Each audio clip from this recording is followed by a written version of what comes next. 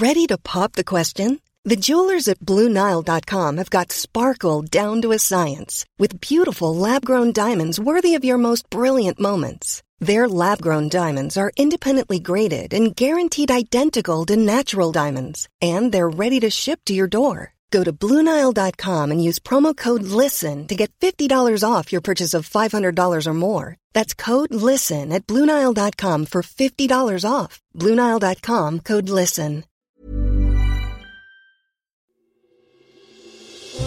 Question of the week from the Naked Scientists.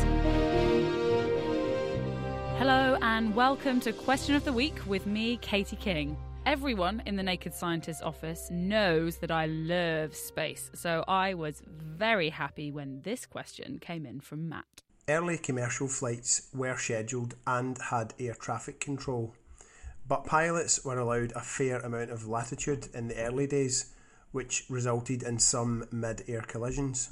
I was wondering, with 3 space missions currently converging on Mars, how do the nations involved avoid orbital collisions? Do they share data? Do they have transponders or space traffic control? Thank you. Matt, I spoke with Chris Bridges, academic at Surrey Space Centre in the University of Surrey, to find out more about your question. Let's see if you were right. Do they share data? Do they have transponders?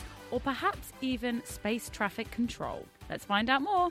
So fortunately, there are not many missions out of Mars. Only about 8 or so missions are currently orbiting the planet. And if we compare that with the 34,000 objects around Earth, Mars orbits are practically empty. Each mission does indeed share data on position and speed, and we call those the state vectors of a given satellite. And this data is shared between all major agencies like NASA, ESA, plus our own UK Space Agency.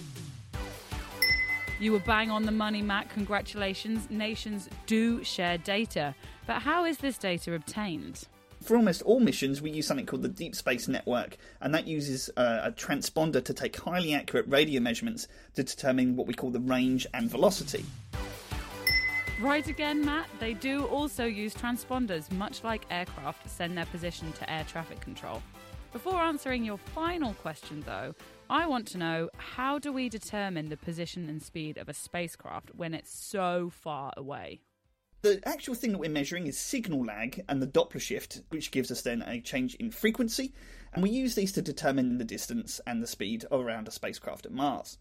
Much like when sirens whiz past you on the street and they start to sound different due to the Doppler effect, we can use the frequency of the radio signals to determine how fast these spacecraft are going. Okay, Matt, the final question. Can you get the hat trick?